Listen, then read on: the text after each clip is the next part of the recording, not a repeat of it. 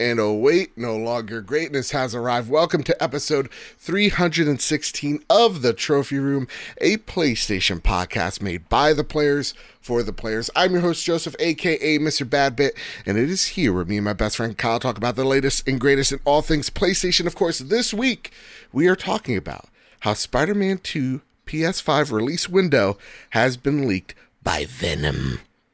Horizon's DLC pre-orders are live, but the gameplay trailer isn't. And no, Redfall isn't coming to PlayStation. Please stop asking. And of course, we're talking about the Diablo 4 open beta impressions, all that and more this week on the Trophy Room. But with all that said, and with all that out of the way, the greatest co-host, whoever is, whoever will be, Mr. Kyle Stevenson is not here today. This is 2 weeks in a row. Where's Kyle? Did the disease from last week take him this week? No, he is alive. He is well. And I want to first congratulate him and the 6-1 Indie crew on the 6-1 Indie Mini Indie Showcase. Go watch it. It's incredible. It puts everything I've ever done to anyone ever just to shame. Watch it. It is incredible. That said, he is currently at PAX East, so everybody wish Kyle Stevenson a good trip. You know, wish him well. He's on several little panels. He's doing little panel spots. Look at him grow. You love to see it. I know I do. That said, along with us today, this week, number one Xbox fanboy, Miles Napier. How are you, sir? Number one Xbox fanboy? That's how right. You're going to introduce me on your PlayStation show? That's right. I just want people's guards to be up immediately. I want people to question, why do I keep bringing Xbox people into this show? I want people to be upset at you. Well, and I was about to give you and your co-host a compliment, but I'm taking it back, okay? All right, I'm here begrudgingly. Yep. I'm here because I have to be, because I'm forced by law, and that's the only reason I show up to a PlayStation podcast, okay? Yeah. No, fair enough, because, listen, the number one question this week comes from Captain Logan, who writes, how does it feel to have two Xbox hosts on your show and not call it the Achievement Hall? Funny enough, here an answer to this question, Captain Logan, who was the guest last week, is I just bring my friends, people that I know I can vibe with when Kyle's away, I'm like, who's a person that I know I can conversate well with and have a good hour and change with? And so immediately that puts out like Luke Orr's out of the question. Get him out of here. Oh, yeah. You want to have a good time for an hour? Yeah. Exactly. Scratch that name off the list. Oh, God, he's the worst. And I'm like, but I really want to talk about Diablo 4 open beta.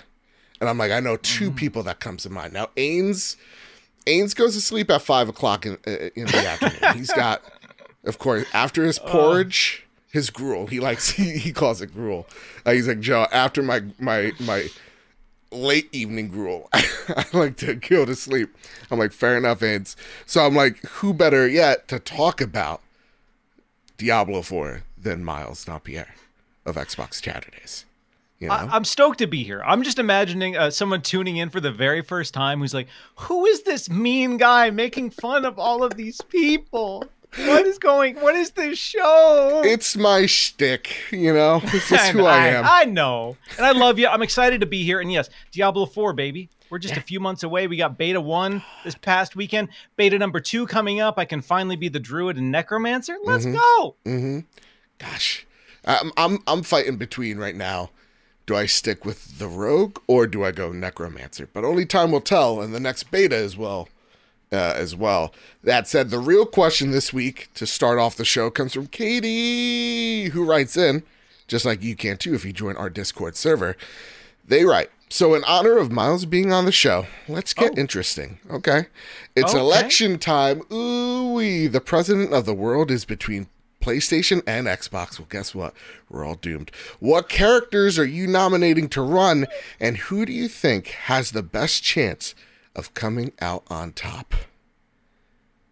All right. Here's what PlayStation and Xbox are running for president of the world, and they're nominating mascots to represent them. Yeah. Yeah. Democracy's on the line. You know? Marcus Phoenix, obviously, for president. Ooh. Marcus Phoenix on the Xbox side. He's Yeah. strong. He's relatable to the American public. I could have a beer with Marcus. He's a veteran, so he knows, True. That's true. The perils of war, and you want a strong, confident person in that leadership seat. Wow. Who's his vice president though? Wow, oh yeah, that's an important pick. Blinks the cat, you'd think? Yeah, I'm thinking probably Blinks. Yeah.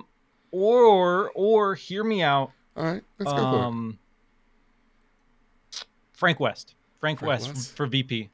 See, yeah, Frank West has been in some. He's been through it, man. He's a journalist. He knows the human condition. All right, he spent his entire life documenting humanity, True. The perils of being a human in treacherous situations. So he knows how to navigate disasters, pandemics. We're just on the other side of a pandemic here. That's true. Who better to navigate those waters than Frank West? Wow, that was better than any of my picks that I had on the PlayStation side. I'm just gonna be honest, because like a part of me is like, you can't have Kratos. I mean, like, because Kratos is like, I'm not. If He's this was the god like, of, I don't know if I want the god of war. yeah, but he's learned so much. He's learned so much. I mean, yeah. And let's be honest, if we need, like, I've always been pro invade, Canada for their bacon supply. So I think like he could get the job done. Yeah, I mean, yeah. If you need someone to come in and rule, through force, I think that's a good pick. Yeah. You know what? I'm still going Kratos. And who's the VP? Let me see. Let me take a look. Let me take a gander. Daniel Fortescue. I like that. Yeah, Daniel Fortescue, because he doesn't talk. He's just a dishevelable skeleton. Just nod in agreement. Yeah. Fair enough. That said, I want to just thank everybody for the awesome kind words that I saw so many people throw out our way and to other creators' ways last week, as it was our little call to action at the end of the show. So I want to thank y'all for doing that. And I want to, I didn't want to make it a news piece because I felt like that just by saying a news piece, there's something inhuman about it. I don't know. I didn't like it. So to me, I want to get out into the forefront here. The news late last week that Lance Reddick, the voice actor of Destiny Zavala, and Silence from Horizon, sadly passed away at the age of 60. Man. That was a rough piece of news, because you just saw him doing interviews, making the rounds, being lively. Man, less than a week, like a few days before the announcement of him, and it sounds like he just kind of sad. And I'm not saying this to be callous. It sounds like he just dropped dead. Like, yeah, there's no, there's nothing to indicate any sort of like foul play or any sort of like substance abuse or anything like that. It seems like it was just a weird situation, and he's gone, and it's a huge bummer. And you've seen so many people share like memories and anecdotes, and the dude just loved what he did, and that resonated, and that was so obvious. Like, even in stuff like Resident Evil, which people panned that show so hard, and you would see him come out online and kind of like talk about it and joke about the situation, and like you could tell, even like doing that show late in his career, that he was having an absolute blast playing those characters. And so there's a reason he's so beloved, and that's such a huge bummer that he's gone and just kind of out of nowhere. It's also beautiful to see communities gather together and remember him or celebrate his life. Like seeing people, in Destiny walk up and just like kneel or sit before him and just like have a little like gathering or remembrance of him. That's been really beautiful to kind of see, to see people take, photo modes and screenshots of him in Horizon and share it out there. Yeah, like to echo what you said, the man loved the craft, and he was never afraid to just get loose, get a little crazy, or be something menacing. Like he was always comfortable in any role he took on, and to just see fans celebrate his life and mourn him is beautiful to see. So, much love and respect to the Riddick family who's going through it at this point in time.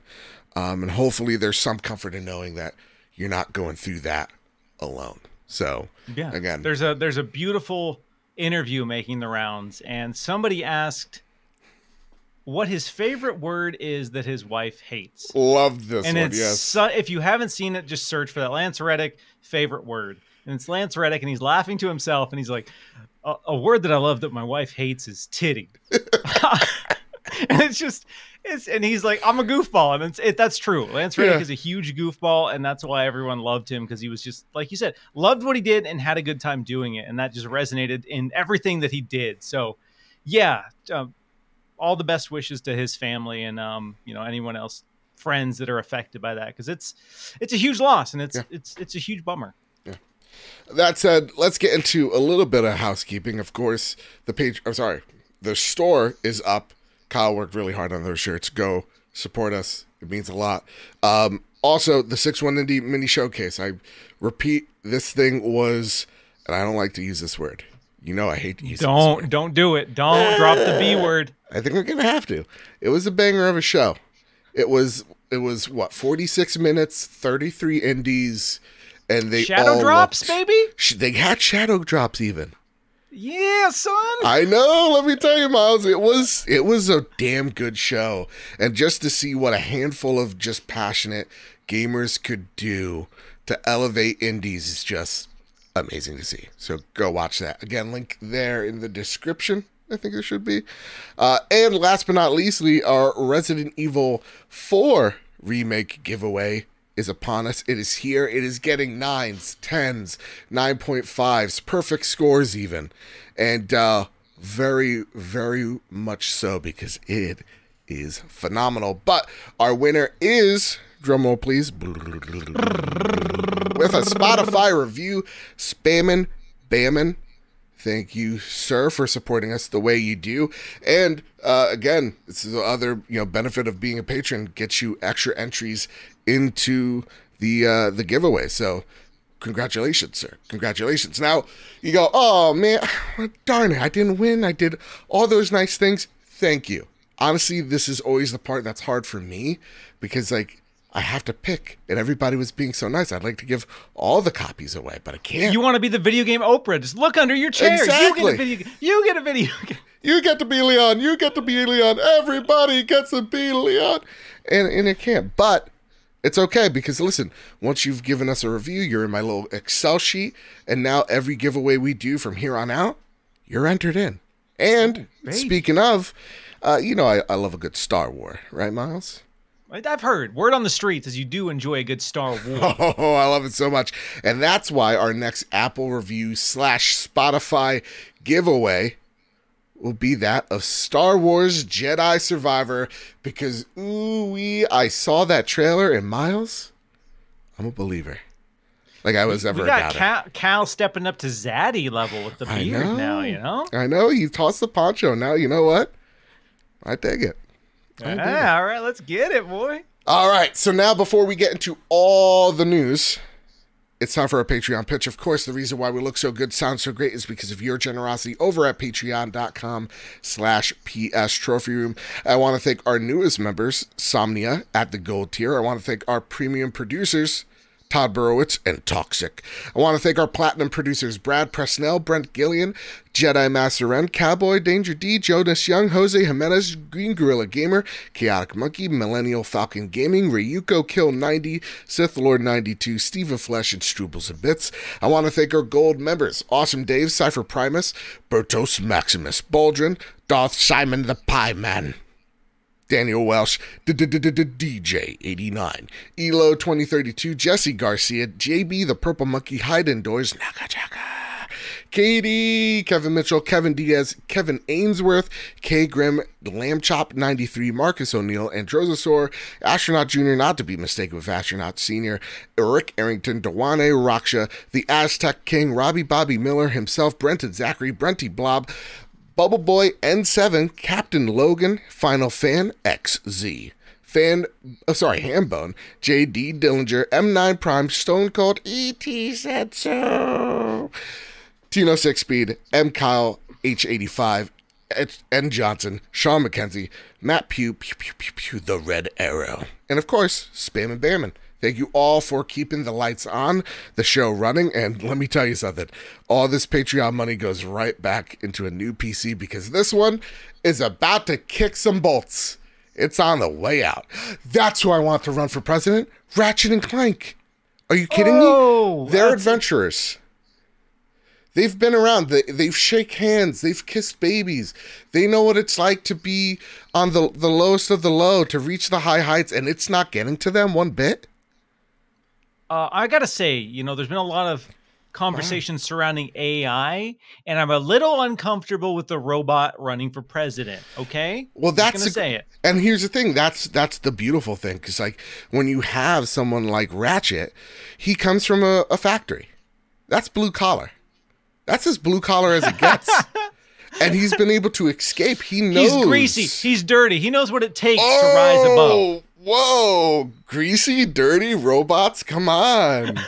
I don't like to lump any sentient being into a group, Miles. That's just not been the type of guy I've been about, You're painting me into a corner here. Maybe on that Chatterdays, but here in the trophy room, let me tell you something. AI scares us, and we're going to tell you why in a few. That said, it is time to square up the news. Now, this week is a little different. I'm going to read one story. Miles is going to read the next. I'm going to read the other one. It's going to be nice. Yeah, let's mix it up. It's going to be nice. All right. Here's it goes. Okay. First story on the list. Alleged Marvel Spider-Man 2 release date leaked by actor Tony Todd. This comes from Rebecca Smith over at PlayStation Lifestyle. Venom voice actor Tony Todd seemingly leaked the Marvel Spider-Man 2 release date. So far, all that Insomniac Games has confirmed is that their game will release in the fall, but Todd has narrowed it down to a specific month, as well as revealed a big publicity drive due to start the month prior. Now, Spider-Man 2 will release, apparently, in Todd's words, in September 2023.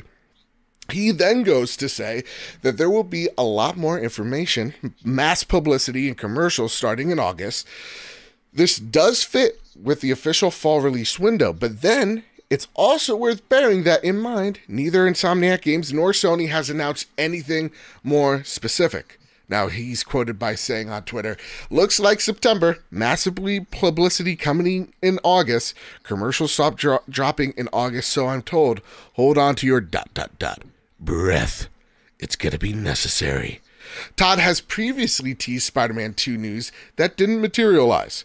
He's also confirmed that the game would be quite intense and action-packed, but bearing in mind we've seen only an announced trailer so far, this one is a little harder to prove. Ooh, Spam and Bamman writes in the winner of our giveaway. All right, so send all your hate mail to Spam and Bamman. No, congratulate them. All right, with heavy hitters like Star Wars Jedi, Final Fantasy 16, Legend of Zelda, Redfall, Diablo 4, and more emptying our bank accounts in April, May, and June, September for Spider-Man 2 seems like a great month to launch. Let's not forget, the first game launched in September in 2018 as well. Now, do you guys think that this rumor might turn out to be fact or fiction, or do you guys think it will be ready for launch in 2023? Miles, Dampierre, I want to know what your thoughts are on Todd coming out here saying a whole bunch of stuff about Spider-Man and then going, ignore me, I'm dumb, don't. Please. And he's like, it's the weirdest picture. He's like in a jacuzzi. There's the creepy video of him online, like in a jacuzzi saying like, I'm just an idiot, don't mind me, it's jet lag. So in this case, this feels like another situation where an actor related to the project did a big old oopsie. It's not quite on the same level as Norman Reedus casually announcing Death Stranding 2. It's not quite on that level. This game was previously announced and, targeting 2023. Tony Todd is a selling point of this game. So I think he's probably in the loop when it comes to their marketing plans. I imagine they're going to use him to make the rounds for interviews. So he could be in the loop for some of this. When he talks about the big marketing push in August, maybe that's the current plan to build up that cycle for a September release. And we know they're targeting this year, and that seems like a good window. Again, in this day and age, release dates are pretty much ethereal until we're about 6 months out. Yeah. And we're about 6 months out. Yeah. So timing suggests that this could, have some truth, especially considering his follow-up tweets are after somebody called him and said, dude, what the hell are you doing? The PR guy that told him all these things. Like, dude, you got me in so get much off trouble. Twitter right now. Exactly. Yeah. Retract all the things. I think you're right here. I think this is once again an actor not understanding how weird the video game industry is when it comes to how secretive we are, right? For almost no apparent reason. And I think this is probably them telling them, hey, listen, so here's a vague timeline of when we're going to need you to promo this thing, right? When we're going to need you to go on the marketing beats for us. I think it's a little bit of that, and the fact that he's probably really excited about Spider-Man. So it could be him just joshing everybody, because at the same exact time he said something along the lines of, we're gonna get something in the next couple of days, and then that was just pulled. That was like back in December of last year. So he's said some things prior that don't really come to fruition either. But yeah, I mean, September fits the fall strategy, but Kevin Ainsworth writes in, if Starfield and Spider-Man 2 release on the same day, which one are you choosing to play? Kevin Ainsworth pitting the Xbox host against PlayStation host. How typical. Kevin, are you trying to stir the console war pot? What are you trying to do? You and your little cauldron. Huh? What are you hoping to get out of this? Okay. This is tough. I'm way more amped for Redfall, so let me just start there. Okay. I'm excited for Starfield because it's a new Bethesda IP, but I'm also excited because Venom's in Spider-Man 2. Yeah, so boy. I'm a little torn. Thanks to the beauty of Xbox Game Pass, look at you. You know me, babe. I can do both. All right. I don't have to buy in games, Miles. I don't have to choose. All right. And where's my check, Xbox? Yeah, that's true. Yeah. No, for me, I'm actually right there with you. I'm way more excited for Redfall than I am Starfield. Way more. It's like, so that would be a harder pick. Redfall and Spider-Man 2. I'll probably beat Spider-Man 2 before I beat Starfield. Sure. I'll say that. Yeah. For me, I mean, it's a no-brainer because Starfield has to prove more to me. It's not because I'm a PlayStation fan and it's not a whatever. I understand their pedigree and I know that they're great and all that jazz, but the game needs to show me more other than a couple of, action sequences. That was very reminiscent of Fallout. Nonetheless, sorry, backhanded compliment out of the way. Wow. So for me, it's Spider-Man easily. Let's just say if they both came out the same day, it's easy Spider-Man. And Spider-Man's my favorite IP, so it's like, or one of my favorite IPs next to Star Wars. So it's like, it's not even a competition. It's Spider-Man. That said, though, let's pick console wars just for a second, okay? Let's upset Twitter for just a sec, because I people are like, what's gonna sell more? What's gonna do better, Starfield or Spider-Man? So I say to you, sir, let's change up that question just a tad bit. I asked this a few weeks ago, actually, ironically, to Kyle.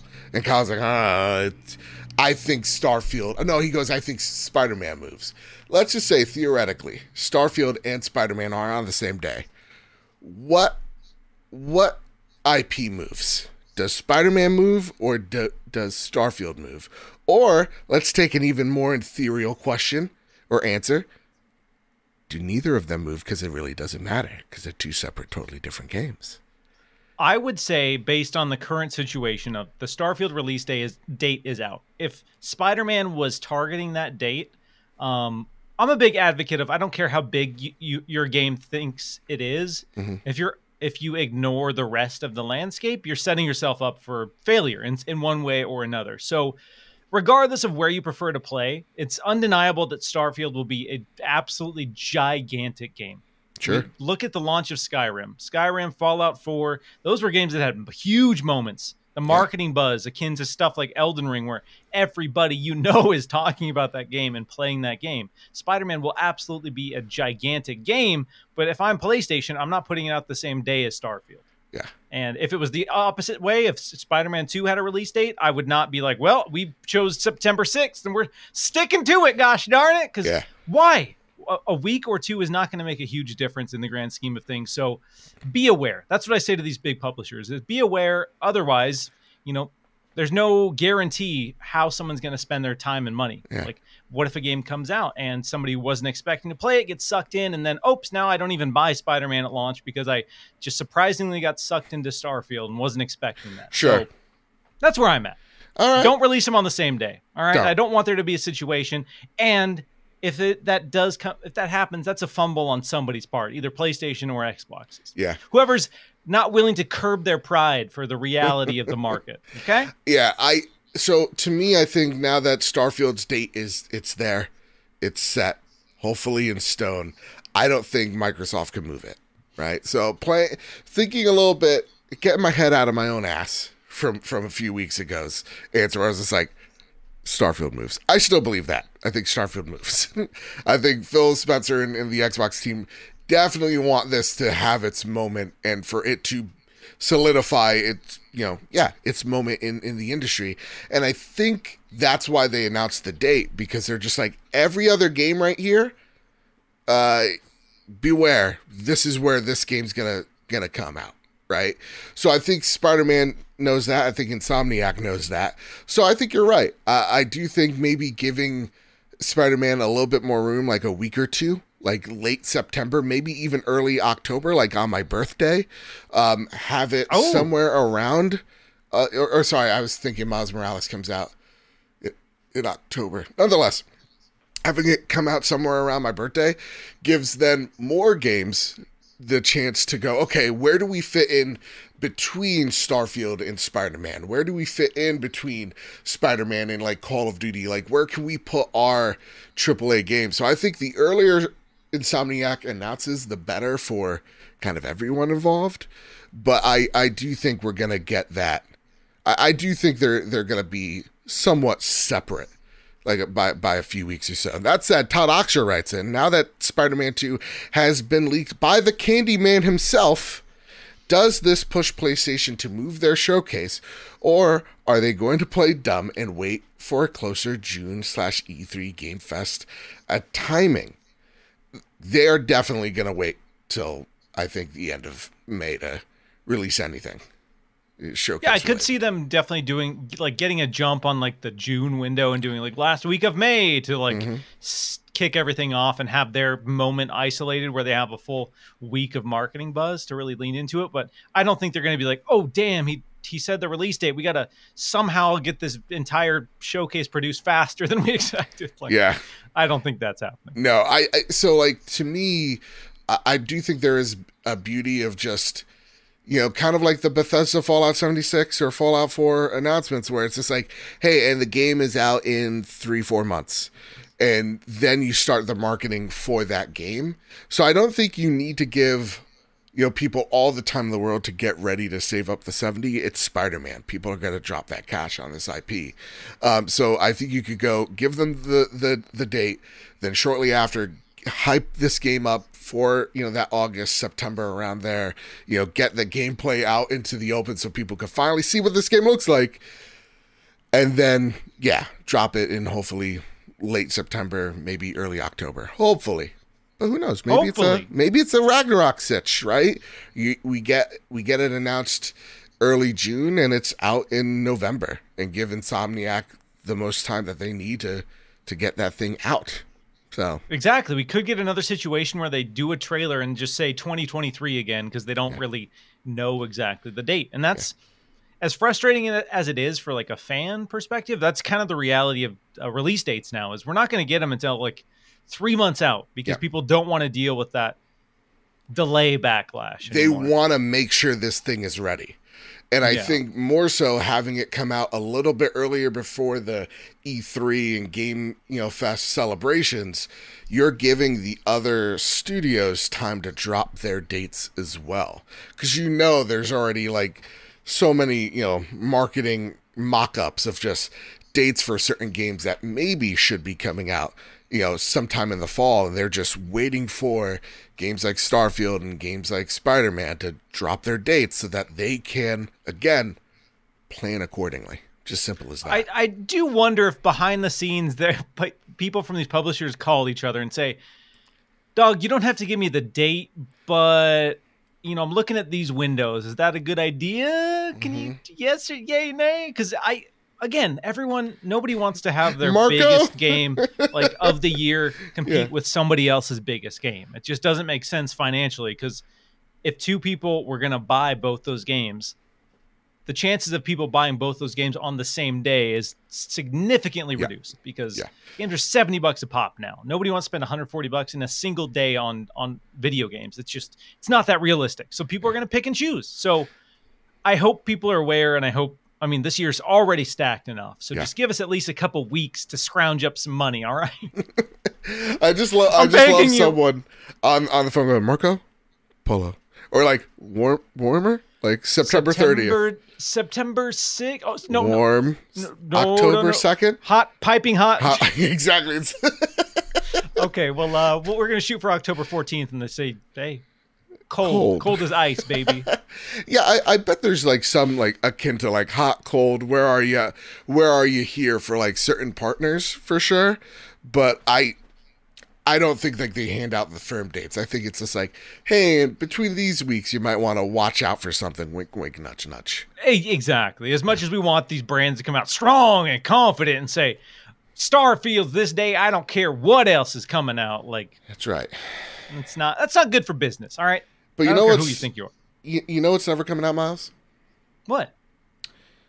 The new Arcane game. I don't even know what it's called. It's like, it looks so stupid. It's like vampires or whatever. I don't even care. Oh, yeah, I forgot. You're a little jaded. Because guess what? Story number 2. Arcane has confirmed that Redfall was originally in development for PS5. This comes from Tom Ivan of VGC. So Arcane has said that Redfall was originally in development for PS5 as well as Xbox Series X and S and PC. While perhaps unsurprising, Arcane Austin studio director Harvey Smith has now confirmed that plans for a PlayStation release were canceled after Microsoft acquired Bethesda's parent company, ZeniMax Media. This is a quote. "We were acquired by Microsoft, and it was a change with capital C," he told IGN France via Google Translate. "They came in and they said, no PlayStation 5. We're focusing on Xbox, PC, and Game Pass." Development of Redfall had started a year prior to the $7.5 billion acquisition. Quote, "It's not very serious. It's even a good decision, I think," Smith said, of dropping the PS5 version. "It helps support Game Pass and have one less platform to worry about, one less complexity." He added, "Game Pass has a ton of players. It could become our biggest game thanks to 30 million, where I can't remember the exact number of subscribers." Okay, so Miles, first question for you, sir. All right, number one Xbox fanboy. Do you think this man immediately regretted that quote when he said it? You know what? Like, did you think the PR person was just like, oh, God, shit? I hope not. We need to have these honest conversations about the business side of game development. Yeah. And we all knew this was the reality. Regardless of how you wanted to feel about it, we all knew that Bethesda, who was a massive multi-platform publisher, they are working on a multiplayer game, and PlayStation had the largest market share at the time that they started development. So why wouldn't they be targeting a PlayStation version of the game? Yeah. So that makes sense. And then for Xbox to come in and say, all right, you don't have to worry about that version anymore. It's not like that version was completely done and they're just like, well, it's a Batgirl situation where it's completely tightened up, polished, ready to go. It's never seen the light of day. No, they're like, all right, you can save a year of time because you don't have to finish this one. And so that's kind of the reality of that. And again, if there was a PlayStation 5 version, maybe that release date would be even further out. So true. I don't think he regrets it. I hope not, and I'm glad that we are having this conversation. Finally, ripping the Band-Aid off and talking about the PlayStation version of Redfall, which at this point isn't coming. No. It's not. And that's a bummer for some people, but that's also the reality. So would have liked trophies. Get some chivies, bro. Get those chivies. They don't pack the 5. Ooh, 5 little Chivo points. Ooh, a little picture of a little silver trophy that I can look at on my screen. Exactly. It's so much better. They both mean nothing. They both mean nothing. Oh, but one's shiny and I could put it on an NFT shelf. You know? You ever think about that? Where am I putting the sack of Chivo points? Not on an NFT shelf. Why can't I cash out my gamer score for cryptocurrency, baby? Exactly. Where's my little monkey with like shades and a blunt? Where's that guy? You know? Where's my Master Chief bored ape? Yeah. Huh? Gosh dang. No, like I like what he said. We need to start having these open and honest conversations. And I think it also needs to have I think this is a growing pain we as an industry need to go through because people don't understand how things work in the industry. And we like to speak in like generalities a lot when we really don't know what really goes into making a video game. And oftentimes devs are so sheepish about telling you all the process because, you'll get the sneaking through or squeezing through the cave crevice loading screen thing where like people once you tell people that's a loading screen, they're now going to point it out in every preview of Final Fantasy 16 from here on out, which we'll talk about later. But like you get those annoying comments and you get that type of hatred and even sometimes like disbelief, like you're lying to them of why this game may be delayed or why this game looks a certain way or whatever the case is. So we need to start having these conversations, but I would also add, while disproving the bad actors, right? The people that are going to show 2 frames of a game that looks almost identical and tell you one has better resolution than the others. Like those type of people on social media make the conversation toxic, and we need to do a better job fighting that back, right? That said, though, I did see some people going, okay, from one hand, Phil Spencer's like, I want to bring more games to more gamers. Well, here was an opportunity to bring this game to more gamers, but he didn't. I would say I could understand that criticism.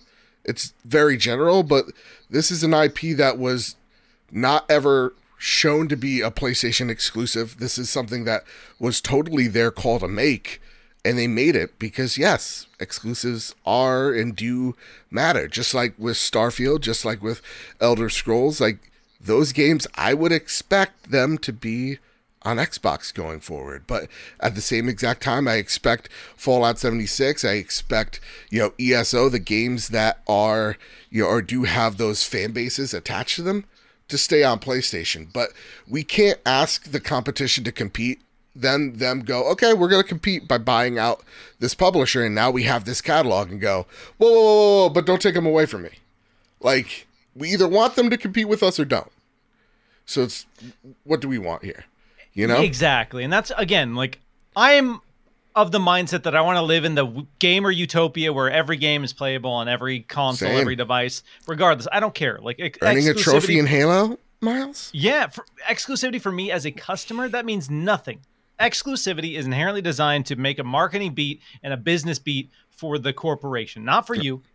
Like there are, what I hope to get out of an exclusive is investment that means the game is better, because obviously they are going to pay to make sure it doesn't go other places. So they're probably going to pay to make sure it's a great game so people want to play it. Yep. And then 2, if that means that the game gets more time and people are treated better to create it and we get a better product, then that's the positive of an exclusive. That's sure. The way we can look at an exclusive in a positive light. Otherwise, the only reason exclusives exist are so somebody forces you to sign up for a subscription service or buy a console. That's it. If you try to spin it as anything else, that's just not the reality of it. And again, I know PlayStation and Xbox are just trying to make money off me, and that's fine, as long as we are honest with ourselves about how this relationship works. Yeah. And so exclusivity, when we look at Redfall not coming to PlayStation, and you talked about this, yes, it is about having exclusive, compelling content that gets people invested in that ecosystem. PlayStation have built a legacy out of it. Nintendo have built a legacy out of it. So if you're someone who's like, well, Xbox can't, then I mean, there's the blueprints there. So they're going to follow it, and they're trying to be, more inclusive. And that's why they're talking about Game Pass. They're talking about streaming on your TV, streaming on your computer. So it's not necessarily that you have to buy dedicated hardware anymore. You just need to get on board with their ecosystem. And in this day and age, if you can't get on board with an ecosystem like that, that's so many places, then I don't know. I don't know what you want outside of them to just give you a game for free where you are. And that's just not how a company's going to make money. Yeah, it's the uncomfortable truth about this whole thing is at the end of the day, PlayStation, Xbox, Nintendo, all of them, it's about making a buck out of you or getting a buck out of you. That's what it's about. And, for me, I have the uncomfortable truth just like you. Just like, listen, I'm uncomfortable with the fact that I've seen Xbox buy 2 major publishers, right? I really loved them acquiring, people like Ninja Theory or Obsidian, because those are studios that we know have so much talent, right? So like I'm uncomfortably okay with them going out there, buying a privately owned company and going, okay, so we're going to try to be diplomatic about this. We're going to try to, respect the communities and go by case, but this game never had a community. So they really never had to think about it. It was just we could put this on our ecosystem and hopefully people will join it. And look, I mean, I'm going to be playing Redfall day 1. I think the game looks sweet. I think the game looks really cool, and their hope is that it sucks me into their ecosystem and I go make an Xbox podcast called The Achievement Hall. Now, I doubt that's going to happen, but who knows? Maybe I'll fall in love with the Xbox UI. Probably not. Yeah, I mean, like I'm not sitting here expecting Spider-Man to come to Xbox. Like I'm not expecting, I'm not looking and say Marvel is a huge property. You would sell more copies on Xbox because Spider-Man is one of the biggest properties in the world. And yes, if it was just about selling raw copies, you would sell more copies of Spider-Man. Let's not pretend like this is a niche of any kind. Right. If you put Spider-Man everywhere, everyone would buy Spider-Man. It is that simple. It is simple math. But PlayStation as like a brand, and when they look at the strength and exclusivity and what it means for their market share, if they say, well, you have to buy a PlayStation to play it, they'll get a bigger net if someone buys a console and a game and a subscription service than just the game. So absolutely, that's what it's about. Yeah. Now, them dollars, yo. It's all about them dollars. It's all about hooking you into ecosystems. It's the way of the beast. And to kind of add to this, just a little mini story, and you get to, I put it timestamped just for Jose Jimenez, so they get to skip if they don't want to hear it, okay? The story about Call of Duty's 10-year deal, okay, with PlayStation. Them fighting back, apparently, against the evil CMA or whatever, I don't know. This is a quote from Xbox regarding COD's 10-year deal with potentially PlayStation, but the ones that they've made with pretty much everybody else. Microsoft is quoted by saying, Microsoft considers that the period of 10 years is sufficient for Sony as a leading publisher of a console platform to develop alternatives to Call of Duty, says Microsoft, providing evidence to the Competition and Markets Authority, the CMA, in the UK, according to VGC. Now, I go to you, Miles. This is a question I've been asking folks who are outside the trophy room. I want to know what you think as an Xbox creator. What do you want to see, or what do you think we're going to see from PlayStation? What their next move is going to be after the COD deal goes through? Because theoretically, they're going to lose the next Diablo. Theoretically, they could lose Call of Duty 10 years out. Who knows? The next Fallout, Elder Scrolls, etc. All of a sudden, there is a huge pit in that portfolio of games that PlayStation no longer has. So, as a creator yourself, what do you see PlayStation going and doing? What is their next move, do you think? Yeah, we talk about competing and we talk about competition, and there are different ways to compete. Yeah. 10 years is a long time. A lot can change in 10 years. I'm an Xbox fan. I'll be 41. Holy shit. But that scares me. I'll be a middle-aged, overweight man. Oh, God. Oh, baby. Let's go. I'm here for it. So 10 years, a lot can change. Halo lost so much Is this room getting smaller, Miles? Is it just me? Are you okay? Are you doing all right, champ? I don't know. I'd be 42 in 10 years. It's okay. You know, age is only a number, It's just brother. a number. It's just a number. It's just a number. But a lot can change in 10 years. So, like my hairline. PlayStation is working on games as a service titles. They're working on expanding into multiplayer, and they need recurring revenue. Again, it's boring. It's boring to talk about that. And we want the single player only bangers, whatever, blah, blah. Like the reality is, like, if you want to do those, cool, great. We need those. Those are important to the industry. But if you are trying to continually invest in new games that take 5-6 years, you need money in that 5-6 year period. And you can't just wait 5 or 6 years to get that return on investment. So Last of Us Factions is going to be a great example. They have Bungie in the mix. Bungie is going to be working on a new IP. I want to see them just say, all right, you know what? Call of Duty, whatever. That's over there. Let's say in 10 years, we don't have it.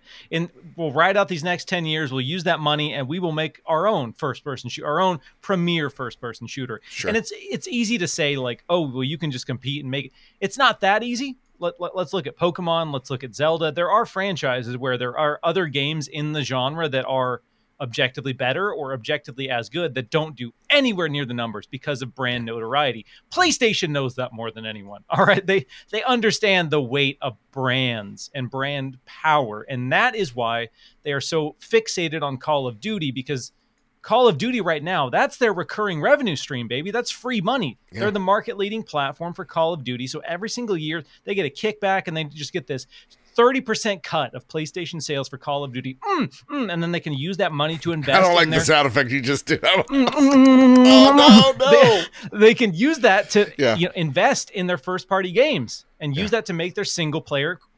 I know you love this word, bangers. No, God damn it. And they're afraid to lose that. And that's just the reality. Any other shift or any other messaging is not the reality of the situation. But 10 years gives them time to get something else out the door, but there's no guarantee. Maybe they spend 5-6 years and they're like, yeah, we're going to have this first-person shooter that's going to be an ongoing game, games as a service, and then it hits and it's a big dud. Right. It's just a big, stinky dud. And they're like, oh my God, that means in 4 years we have nothing to fill the Call of Duty gap. And so that's what they're worried about, and that's why they're fighting as much as possible to close that. But I want to see PlayStation just actually compete when it comes to delivering content, because that's what we all want is content that's compelling. And so if you're afraid of losing something, make something that's going to fill that gap for your audience. Yeah. And I think I actually think you hit it right there on the head while I was dealing with an external or existential crisis. Jesus, I mean, what am I doing? You know. Anyway, they need to fill that hole with content. And so, yeah, I'm losing Diablo. I'm losing theoretically, Fallout and Elder Scrolls, and I'm losing RPGs in a big bad way. You're seeing them, trying to, do the games of service thing, and who knows what may happen. Like, Bertos Maximus, writes in. They're like, do you think Sony can create a Call of Duty killer? And if you think they can, what do you think it will be revolved around? For me, Bertos, I think I said it a few weeks back, and I'll reiterate it here. I think PlayStation would find way better success in a field that A, isn't there yet, so go out there and create it, or B, a game type that hasn't been milked yet, like the Battle Royale, or even like the arena-esque shooters that like, or arcade shooters, whatever we're calling them, that like Call of Duty's in. Right, because like we see the same trouble with like Halo in terms of like arena shooters, how hard it is to retain folks by having those type of games there. So like, to me, I think Factions probably has the best chance right now, because if it's anything that we've heard, it is a Tarkov-esque experience, and we have not had a lot of those in this industry. Blow up in the ways of like Fortnite was with Battle Royale. So to me, it's by creating something that isn't necessarily quote unquote the killer of X, Y, or Z. But what you said there as well is, listen, it's about competing. PlayStation now has to look at their portfolio going, we're missing stuff. And how do you fill that gap? Yet again? you go out there and you do the same. You do not even the same. You do what you have been doing for your 20 plus years now. XDev is beautiful. You're working with all these developers and you could take a project and go, oh, that's great. Go make us another one of those. Or, hey, this partnership's doing really well, Housemarque. Let's just put a ring on it. Or, you get some that are the Order 1886 and you're like, this didn't do well. We could kind of cut our losses and run. So, you can find partners and create original content, which we know PlayStation's really great at, and make something special and unique. It doesn't have to necessarily be a Diablo-esque experience, but if there's anybody that I know that could do like an asymmetric thing, it's Housemarque, right? Like you could go out there and you can find a developer that is eager, that wants to tackle a AAA RPG like Ballistic Moon is apparently doing. So like they see the writing on the wall that soon they won't have these special things, so they need to go out there and make those special things or even acquire them from outside people. It's just simple as that. So exactly. Leverage those relationships, fill some gap. PlayStation does two things incredibly well: put out high quality games and leverage partnerships aggressively. Yeah. So I don't think that's going to change.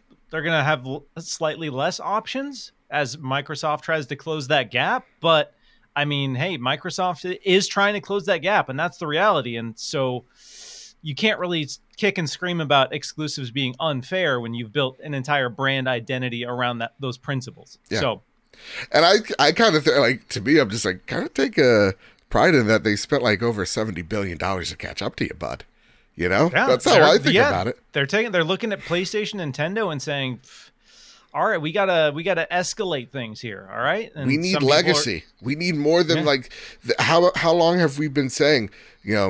It's Chief, Phoenix, and Forza Car. Like they're trying to do something bigger and better. And again, it's the uncomfortable okayness I am of them going out there and buying publishers. I'd rather them go out there and buy some awesome AA studios and infuse them with cash. But there's no denying that Doom Guy puts butts in seats, and when you have the IP, that makes you extremely, extremely attractive to these corporations. But yeah, that's brand power, baby. That's what it's all about. So that's why we love reboots, remakes, all damn day, all damn day.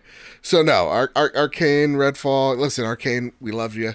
We'll keep playing you somewhere else, probably on my PC, and Redfall as well. I love you. I'll see you in 2 months. It's okay. Let's go. Things are going to be all right. Things are going to be A-okay. But you know what's not? The uncomfortable future about AI. This story comes from Jenny Zhang over at GameSpot. Ubisoft is using an AI tool for writing in its games. Ubisoft has developed an AI tool to help narrative designers write barks. According to video game presentation, barks are lines spoken by NPCs after a trigger, such as a change in the environment or character interaction that help bring the game worlds to life. Ubisoft's Ghostwriter AI tool aims to lessen the tedium of writing these quibs by providing the narrative team with the first draft of barks. How Ghostwriter works is it creates a character, then an input or an event or situation for the character to experience. The tool then generates different variations of a bark depending on the mode selected. Writers then can edit. Further, Ghostwriter can also learn from each selected line that the writer accepts. Quote, Ghostwriter was created hand-in-hand with narrative teams to help them complete a repetitive task more quickly and efficiently, giving them more time and freedom to work on games, narrative, characters, and cutscene, Ubisoft says in its Ghostwriter introduction video. Now, ChatGPT and other AI tools have caused controversial buzz recently, with uncertainty on how these tools will shape game development and perhaps life in general in the coming years. Ubisoft isn't alone in looking in AI tools. Roblox also announced AI tools that like a material generator and a code asset feature at Games Developer Conference, meant to make it easier for Roblox developers to create games. Squanch Games also use Midjourney for High on Life's set decorations. This any AI talk makes me uncomfortable. I don't like any of this. This is getting concerning to me. See,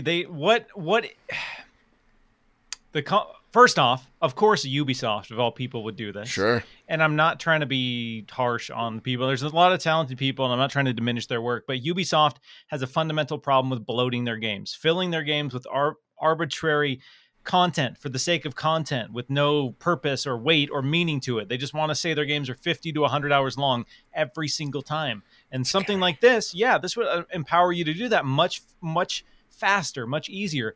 To that, I say, we don't need every single game to be 50 to 100 hours. All right. I don't want some AI generated things where an NPC says, wow, that was a cool explosion. Did you see that? Oh, dang, that's a cool gun you have. Like, while I understand fundamentally that all of these teams are looking for ways to make their lives easier, we use AI without even realizing it. I use AI when I'm using Premiere, when I'm doing like noise cancellation for audio. That's technically AI. And there are things that streamline the process. But when I look at this, what this is going to do is eliminate a lot of writing positions. So you have one supervising writer who works with the robots to make sure that there is a script that's cohesive. And then you have at the end of the day, is that even art? So exactly. So at the end of the day, my biggest concern and gripe with AI is the fact that, yes, it can be a powerful tool to help day-to-day life and day-to-day work and tedium be reduced. And if that's awesome, that means, people will have greater opportunities to create and innovate, blah, blah, blah. But history has shown that these technical advancements almost never benefit the average person. Yeah. It just means less jobs for the average person and more money for the people pushing these incentives. So that's why I don't look at this and get excited. I don't think this is going to make video games better. It's going to make video games bigger and faster, probably, but I don't think fundamentally this tool sounds like it would make any video game better. Now, this is something that I'm actively worried about because you're right. And we kind of come from the same ilk when we think about these things as well, because it's like, this kind of just means there's going to be less writers on that team, so Ubisoft doesn't have to hire them. Like, I've seen some people try to brag, oh, this game was made purely out of, like, AI. Or I saw that, like, a few weeks back, and I'm like, I don't want to buy that game. And I'm so adamant. I'm like, the day where it's like, I made this game solely out of AI, I'm like, I'm not touching it. I'm like, video games are beautiful because people go out there and create these worlds. And if we're just going, hey, Bing, create me a Fortnite. And it just creates Fortnite. It's like, it eliminates that creative thought. It eliminates that creative spark. Games just become colored by numbers more and more. So I do think while there are spaces for AI, I am getting more concerned when I see, I think was it like PC Gamer, I believe, someone out there is already starting to use AI writers to write stories. Like, that is the thing that concerns me. Not so much of like, hey, this randomly generated like tree builder, that you can go out there and just throw a whole bunch of foliage in your game and you don't have to waste that time and energy there. But when I see literal ghostwriter AI being made, I just want to point that out to my fans or our fans, because that concerns me. And we've already seen so many of our folks, our friends, being ousted from their jobs because of AI. Right. And we're seeing with the games media, it seems like almost a bi-monthly thing of just people being ousted from their jobs because there's unrealistic quotas or goals that they have to hit that they're unable to. It's just a scary reality. We talked about this already, is like a lot of these companies, they want to make money. And if they can save a buck by just firing people and replacing them with AI, they're going to do it. Yep. They will. Yep. And that's the hard truth, however you want to spin it and however you want to justify it to yourself. The reality is this will mean less human jobs. That is fundamentally what will happen.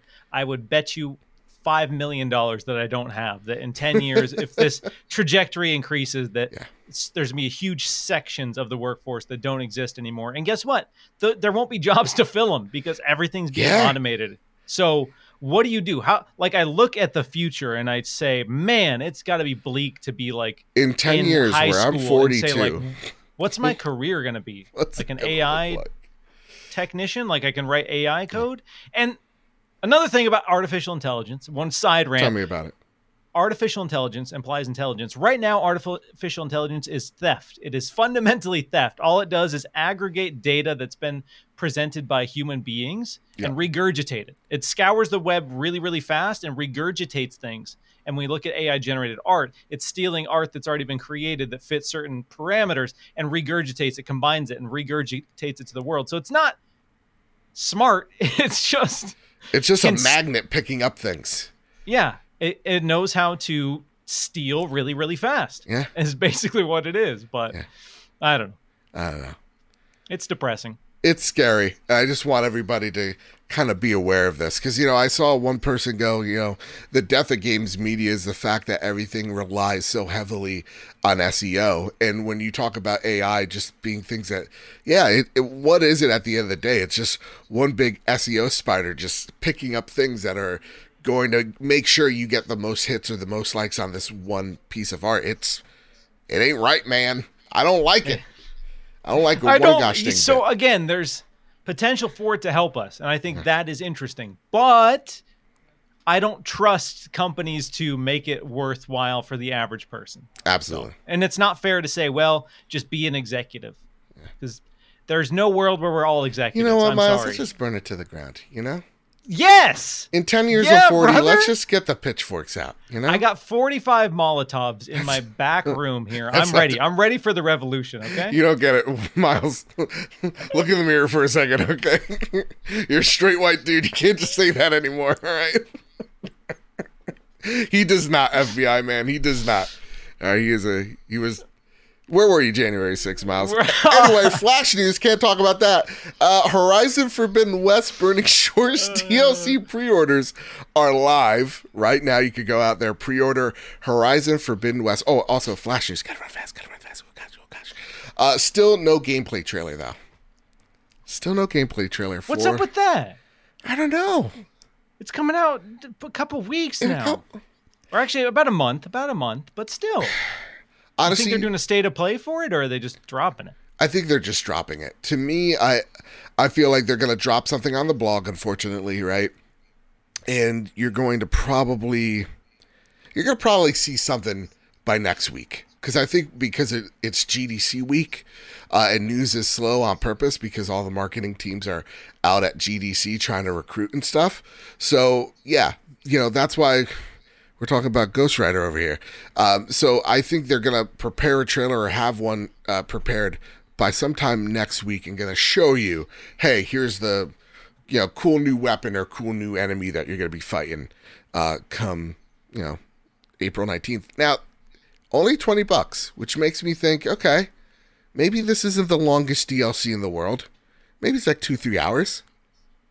But honestly, for $20... I'll go fight more Robo-Dinos, absolutely.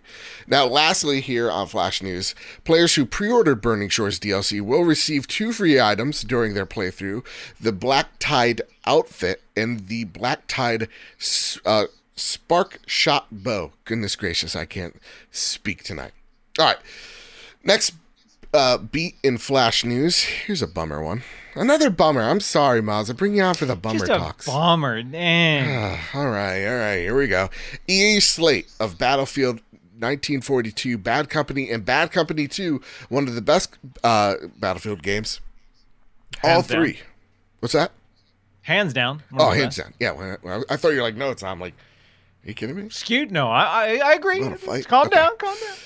Which will be permanently unavailable on 28th of April. 2023. Now, Mirror's Edge was part of that list, but they said no. Sorry, that was a mistake on our end. Oopsie. So Mirror's Edge is safe for now, but still a bummer for all those games and all those communities. That being said, though, Miles, I know you talked about Molotovs, which he doesn't have, FBI man, and I'm not necessarily saying go out there and pirate these games, but it seems like EA doesn't care if you did.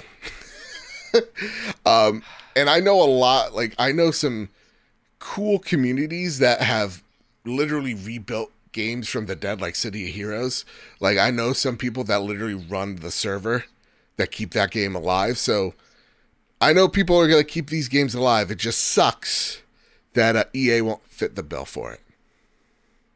Bummer. Yeah, like I said, it's these servers I can't imagine cost that much to run. I just really can't. But because they're not making X dollars per month, they're saying, all right, we're shutting them off. Yeah. And that's, as we move towards the all digital future, that's something we're going to have to deal with more and more is when companies are like, hey, we're not making money on this anymore. So I don't care that you bought it. Yeah. I'm like, sorry. Now, here's a question M9 Prime writes, and realistically, we cannot assume servers for games will last indefinitely since the cost of money to maintain, something you just spoke on. However, why do you think these companies don't make a patch that allows private servers so people passionate about that game shutting down can keep playing? Even though a game is delisted in an online store, there will be some used copies in the wild, so it would be a nice gesture of goodwill if they allow diehard fans to keep playing. You want to tackle this one, or would you like me to tackle it, Miles? Yeah, this is exactly what Knockout City did. They said, hey, we can't continue to pay for the servers, but we are going to make it so the client supports private servers via a native update. So you can just download this update and the game can live on via the community. And at the very least, on PC, I don't think we can expect this via console for older stuff. But on PC, at the very least, you could put out a native update that gives you private server support. I think would be a good middle ground to say, all right, well, we still support it technically, but yeah, it's a bummer. You would have to find people that could code for that game to do that.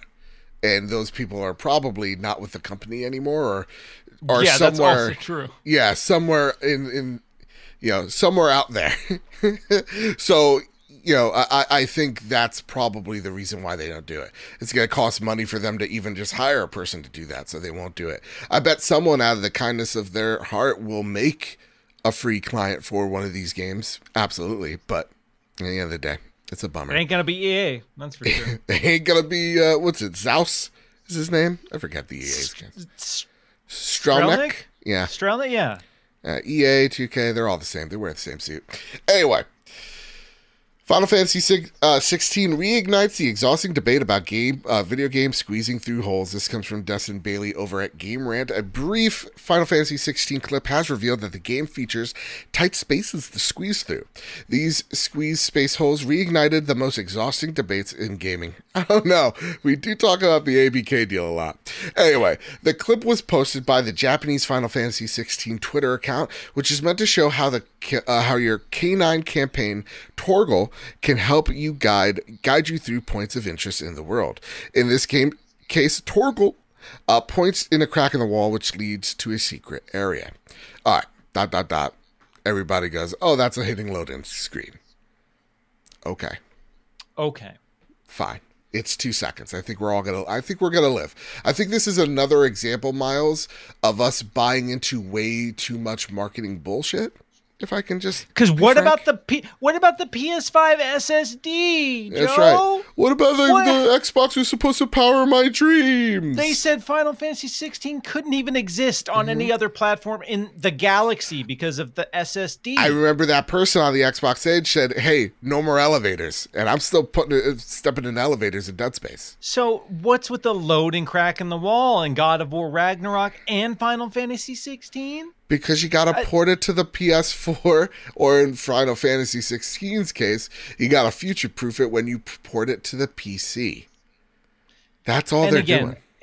Yes, we all succumb to the marketing hype, and we all fall victim of it, and then, you have people mad. You know, Jim Ryan's "We Believe in Generations," like it's just marketing. They're trying to sell you something, and marketing. You want marketing to sound sexy, but it doesn't have to be 100% factually accurate. It needs to be ethereal, it needs to be spicy, it needs to be biting. And when you have someone who talks about like, hey, I need you to go on an interview and talk about, the PlayStation and what it's like developing for it. And they're like, yeah, quick we can talk resume. about the SSD. SSD's good. It's fast. It's cool. Yeah. And so that's what this is. And that's why people are taking this clip and getting all riled up because of some people bought into the marketing and went on Twitter and were loud about the PlayStation 5 SSD. And now people are like, well, where is it now, huh? What this isn't next gen, quote, air quote. I was promised no caves. I was promised no, I wouldn't even tell. I wouldn't even have a load screen in front of my eyes. You're still trying to bewitch me? Jim Ryan lied. Jim Ryan lied and people died. So, it really is. I don't care. I don't. I just want to call it out for the silliness that is. And honest to goodness, the only bit of marketing that was ever truly on the money, 100% correct is smart delivery. Smart delivery. All right, marketing team, you done did it. Bravo. The rest is hokum. But that's some good shit over there. So yeah, that's it. I didn't want to bleep it because it's earned the cuss. All right, so Final Fantasy 16, 1 out of 10, bad game, bad. Only kidding. I'm review bombing it already. I know. I already have my Metacritic 0 out of 10. It's gonna be great. I'm ready. Yeah. Jim Ryan lied is the quote right. too. That's right. And Yoshi P. It goes all the way to the top. Okay, here's the deal. I just want to talk about this. It's been eating at me this whole night. It's the only thing that's been on my mind since I put my controller down. Diablo 4 Beta BB. We gotta play it, brother. Yeah. Oh my goodness. Dustin writes in. All right. How are you feeling on the Diablo 4 beta? Are you still as hyped for the full release? So you think the beta helped or versus dampened the fire for the full release? What class are you most stoked to play? Hugs and kisses. So, introducing my favorite segment of the night, Quick Play. Now, usually we have a minute on the clock to talk about a game that we've been playing, but gosh darn it, I've been playing Diablo 4. Maz, you've been playing Diablo 4. Quick, what's your quick pitch for Diablo 4's open beta? Did you buy the KFC Double Down? Did you double down on Diablo 4, sir? The KFC KFC Double Down is one of the worst sandwiches ever, and it's not a sandwich. I had the WWE claim my entire podcast because I slandered the Double Down. So really, well, it's actually because I used a 12-year-old KFC Double Down commercial in the background that I ripped from YouTube. It was already on someone else's channel on YouTube, but they came after me. Oh, wow. They came after me. So WWE, I'm about to smack you down, son. All right? Yeah, Vince McMahon over there. I don't think you should fight that man. Oh, that man has killed. I think he's literally killed. Anyway, that slander aside, Diablo 4, excited. Went into it. It's one of my most anticipated games of the year. Diablo 2, one of my most played games of all time. One of my favorite games of all time. This is a callback to that in so many ways. They're blowing it up, but they're making it more of an MMO. I will say I played the Sorcerer, which was fine. Okay. I played the Rogue, which I didn't really like all that much. Oh, really? Okay. My two classes that we're going to pick were Druid and Necromancer. So for the first weekend, not to have either of those, little bummed. So I'm hoping next weekend I get more amped up. Still had a great time. Love the world. Love the art style. Love the gameplay. It's very much comfortable, classic Diablo in all the ways you know and love, with some more kind of like expanded multiplayer elements. So you see characters running around. There's the raid bosses in the open world. It's very much taking elements from World of Warcraft. Like the world events are like right out of WoW into this, which I died to all the time. The big behemoth that you fight, I forget what it's called. Yeah, I tried at level 17. Not a smart move. And died. We did not defeat him. He defeated us. But like, there's a lot of like instancing that they do when you go into new areas that WoW also does. And to kind of, I'm sorry I cut you off here, but it kind of takes elements from games prior, from outside the franchise, and kind of imbues Diablo with some of those aspects. Yes. So it does kind of feel akin to like a Destiny meets WoW. Because, you do run into some players, but you don't run into, like, it's not like you're walking into Stormwind and you see all these people here. You know what I mean? It's like you're seeing one or two run around the world. And sometimes there's a world event that you go to and you see another person fighting and so you're helping them. But like it does a really good job of also instancing to dungeons that you can do. And it rewards you in that way of like you're exploring this land and then all of a sudden you're like, what's this keep all about? And you enter this keep and then all of a sudden you're fighting a whole bunch of vampires that just live in this keep. They're just chilling out there. And I'm like, all right, well, I guess I'm sorry, vampires. Nothing against you, but I got to kill y'all. There's loot in here, dude, so you got to go. I got Molotovs right here. I'm going to toss them. Sorry. That's right. So, for me, I played the Sorcerer. I dug it a lot. I liked the Emperor Palpatine. I'm shooting lasers from lightning from my fingertips quite a bit. I tried the Ice Mage as well. Does a really good AoE damage. Yeah, I went full Frost. Yeah. All down the Frost Street. Even there are some abilities that they legitimately ape WoW in. But, again, like the Frost Armor and stuff like that. But they're really nice additions. I've heard people say this game looks like Diablo 2 in the ways of it's grotesque, it's brutal, it's dark, but it plays more like Diablo 3 in its accessibility and how it onboards people a bit better than Diablo 2 did. That said, though, this thing is dense. Like the abilities that people are going to play with, the different type of builds that people are going to play with, it's going to be immense, man. Like, you playing this game alone versus playing with people versus playing your mage versus your friend's mage, there's going to be a whole lot of mix and matching that I just can't wait for people to break down the science of. But I'm in love with Diablo 4, man. Yeah, so you touched on the beauty of Diablo 4. It celebrates the legacy of Blizzard. So it's Diablo 2 in terms of style and tone, Diablo 3 in terms of convenience, but then it also harkens back to Diablo 2's RPG roots. So there is more customization. You can specialize, which is something that was lost with Diablo 3 that a lot of people complained about. And then, like you said, they inject World of Warcraft in those components. So my biggest criticism right now is Diablo 4 doesn't do anything new, per se, in the video game space. But it also, for me, didn't really need to do anything groundbreaking. It just kind of elevates everything that was there in the past. And I think for fans of Diablo, that's kind of what everyone has been wanting. So I think as a fan, you are going to love it. If you are not a fan of Diablo, if you haven't enjoyed the other games, it's not going to do anything new that's going to make you say, yes, I'm a fan of Diablo now. But for fans, it checks all the boxes so far. Yeah. I was actually talking to Logan after the podcast, actually while we were playing Diablo this weekend, of just like, smart iteration and iterating for the sake of iterating.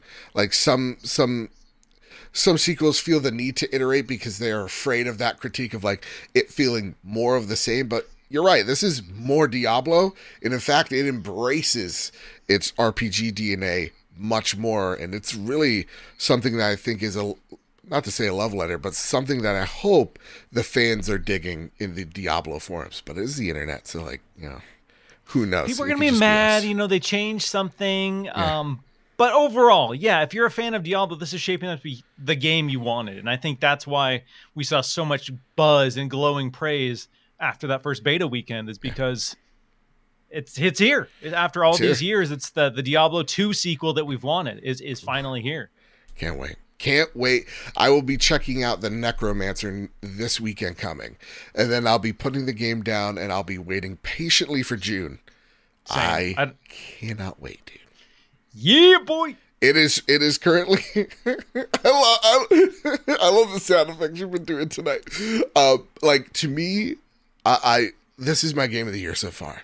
It's going to be, as much as we talk a big game about Spider-Man and Starfield, this, to me, I feel like is going to be the game to beat, because it's shaping up real nicely. As a huge Blizzard fan and me wanting them to, get that W for a while now, and me feeling like I fell out of love with the games they've made, I'm reminded of how much I loved them. So hopefully this game's great. Hopefully it's made without all that toxic stuff surrounding it. But that said, Diablo 4, we loved it, and now It is time. Miles, are you holding on to something? Oh, you're risking it for the biscuit. Prepare the drop. Here are the latest steals and deals coming to the PlayStation storefront. March 21st. Ape Academy 2 on PS5, PS4. Deceive Inc. on PS5. Postal 4, no regrets. Guess what? If you bought that game, you probably have some regrets, because that's currently, I think, the lowest rated game this year. Ooh-wee. Ridge Racer. Type 4 on PS5, PS4. Siphon Filter Dark Mirror on PS5, PS4. That has trophy support. Tachia on PS5, PS4. Hearing some really good things. Kyle's going to be talking about it next week on the show. His review, his impressions of The Walking Dead, Saints and Sinners, Tourist Edition on PSVR 2, and Saints and Sinners Chapter 2, Retribution on PSVR 2. We got a code in for this a few days ago. I'll be playing this game. I'll be telling you all my thoughts about it next week. But so far, so very good. This seems like this is probably one of the best VR games on the headset right now. So get hyped. March 22nd. And also, don't share the comparisons between Quest and PSVR 2. Be better, okay? Come on. That's like going, oh, Toyota's great, but like this Mercedes-Benz, though. Like, we can't compare. We can't compare. The 22nd of March, we got The Last Labyrinth on PS5.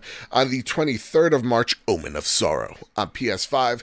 March 24th, Aurelia Riza 3, Alchemist of the End and the Secret Key. Nailed it. 5 PS4. Thanks. Fuck me, right?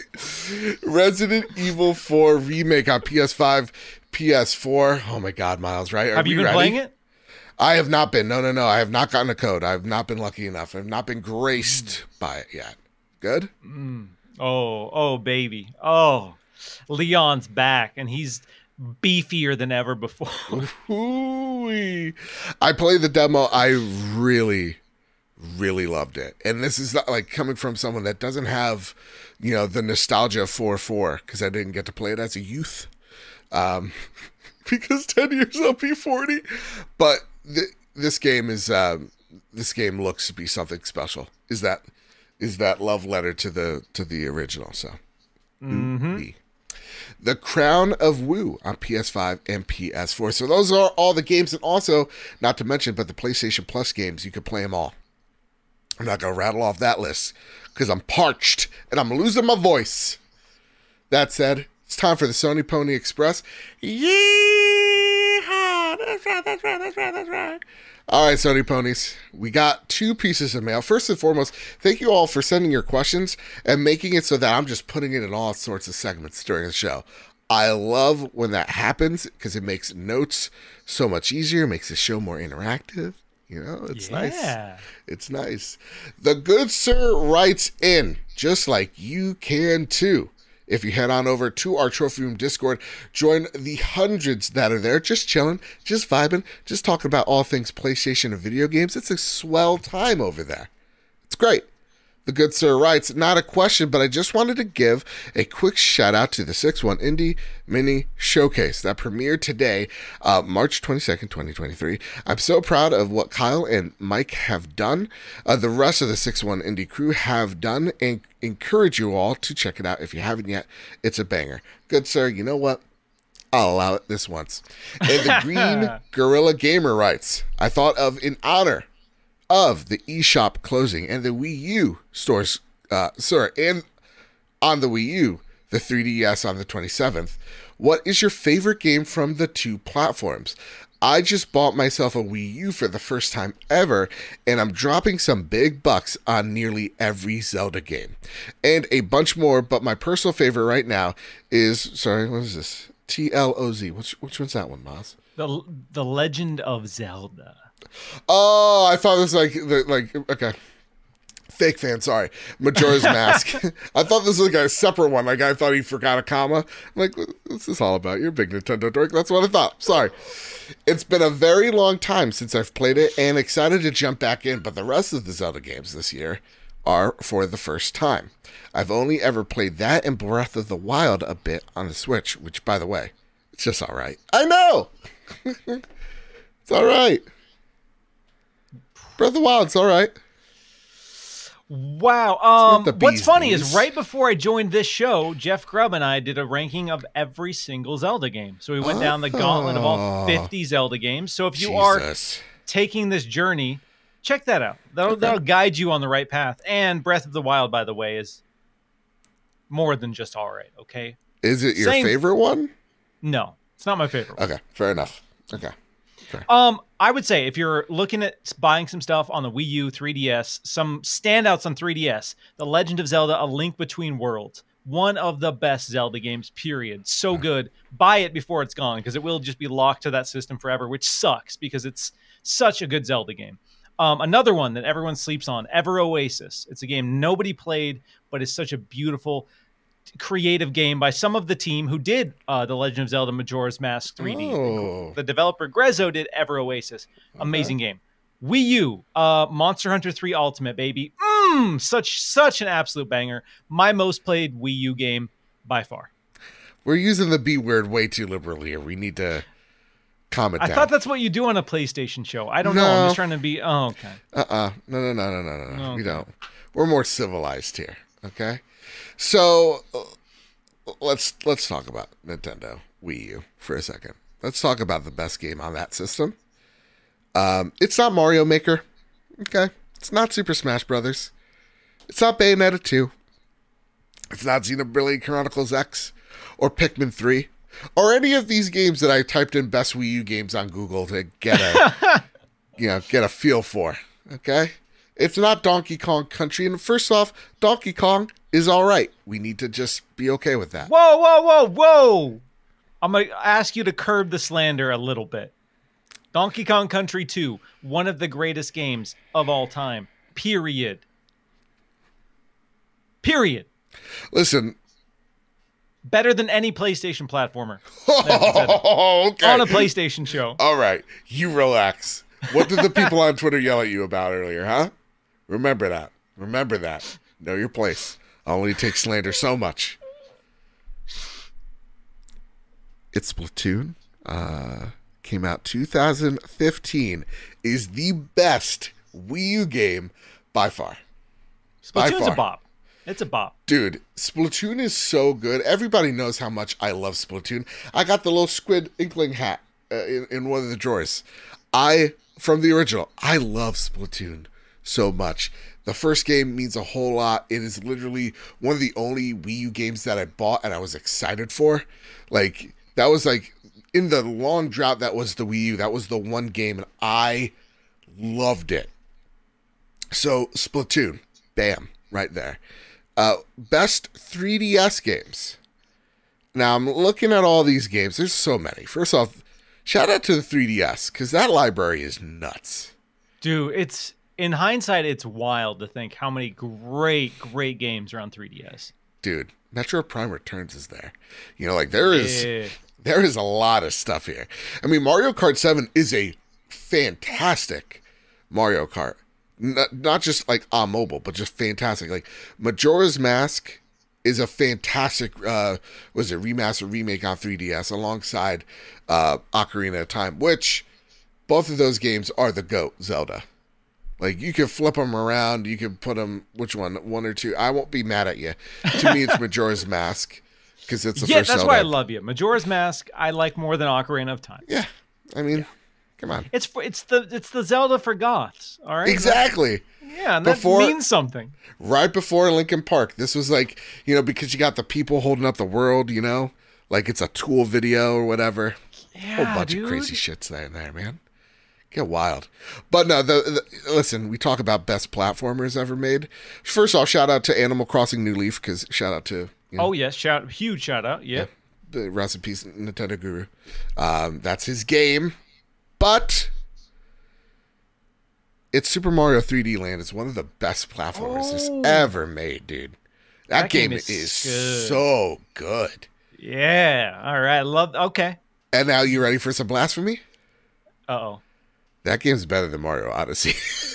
Okay. Now you took it one step way too far. It's not even close to me, too man. Far. It's not even close. Luigi's Mansion Series. Again, here's the thing. There's a lot, like Nintendo. Look they don't even have a Call of Duty on this list. But they're consistently making bops. It's like it's possible. You know, it could be done. Jeez Louise. Yeah, there's a lot of goodness here. Now, there is one last question from Una, but I'm going to hold that off for our Patreon show, which is going to be me yet again this week, vamping to y'all. A lot of people like that. Thank you. Means a lot. But with that said, that's been the Trophy Room this week. Miles, I want to say, first and foremost, thank you for coming on this show on A, such short notice, and B, coming out to what has been, and I'm not joking with you, Miles, one of the slowest news weeks that we've had here on the show, and making a diamond out of coal, my friend. Thank you so much for coming on. It was great talking to you, man. Where can people find you, sir? Yeah, when you reached out, if I'm free, I'll be here. All right, I had the Zelda tier list going, and I was like, as soon as that's done, I'm here. And literally 10 minutes after that wrapped, I was in the seat, ready to get down on the Trophy Room of PlayStation podcast. There you go, get it right. Gosh, dang it. I tried myself in getting it right, but it happens. Listen, if you want to get a hold of me, you can find me on Twitter at Miles Dompierre. You can find me on YouTube.com/Miles Dompierre, and that's pretty much it. Those are mostly the places. Oh, I do some work for IGN as well, so you might hear my voice over on some videos on IGN. You might see some of the stuff I write over on Windows Central as well. Ooh wee. Yes, Miles, you have an open invitation any gosh dang day you want. Come on by. That said, though, do you think it should be Trophy Room PS at the end of our tags? Because I feel like that's why people say PlayStation Trophy Room. It's because when they look at Twitter, it says PS Trophy Room. Yeah. And maybe it's that. I don't know. I don't know why. Instinctively, that's just where I jump to. And I don't know. I can't articulate why. I think it's the handle. But to me, when I say Trophy Room PS, it looks weird. It looks really weird. In my head, it looks odd. Do you think it looks odd? You could just commit to it and say Trophy Room, a PlayStation podcast. Spell it all out. That's way too long of a handle. That's not going to look great. Let it ride, baby. And also, here's the thing. I think the deed's already done because on YouTube, it's youtube.com/@PS Trophy Room. I've said it hundreds of times too. So it's like people are gonna get confused. We're too deep. We're just rolling with it. You know what? At this point, it's like might as well. We're headed straight to that canyon anyway. It gets the conversation started, which automatically is going to make it stick in someone's head. Okay, that's right. I think that's marketing, baby. Yeah, you know what? Maybe we put up a Twitter poll. I don't know. I'm indecisive.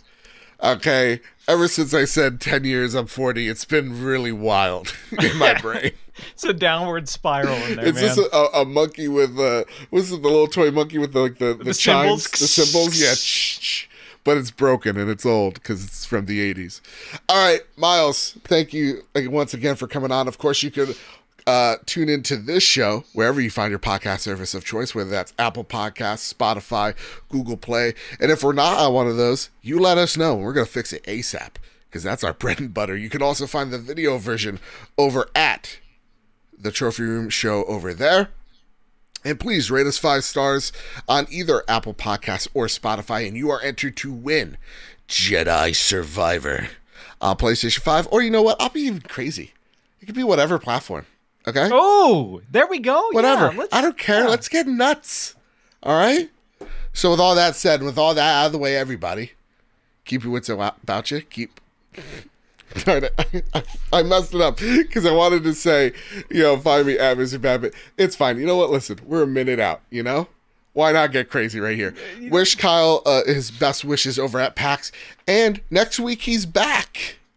Ooh-wee. I can't wait to talk to him. Miles, I talked to him on the phone literally a couple hours ago because I had some news. And I'm like, I miss you, bud. And he's like, I don't. Yeah. He's like, it's been nice. It's been nice to be like, away. Yeah, he's actually like, this is a nice vacation.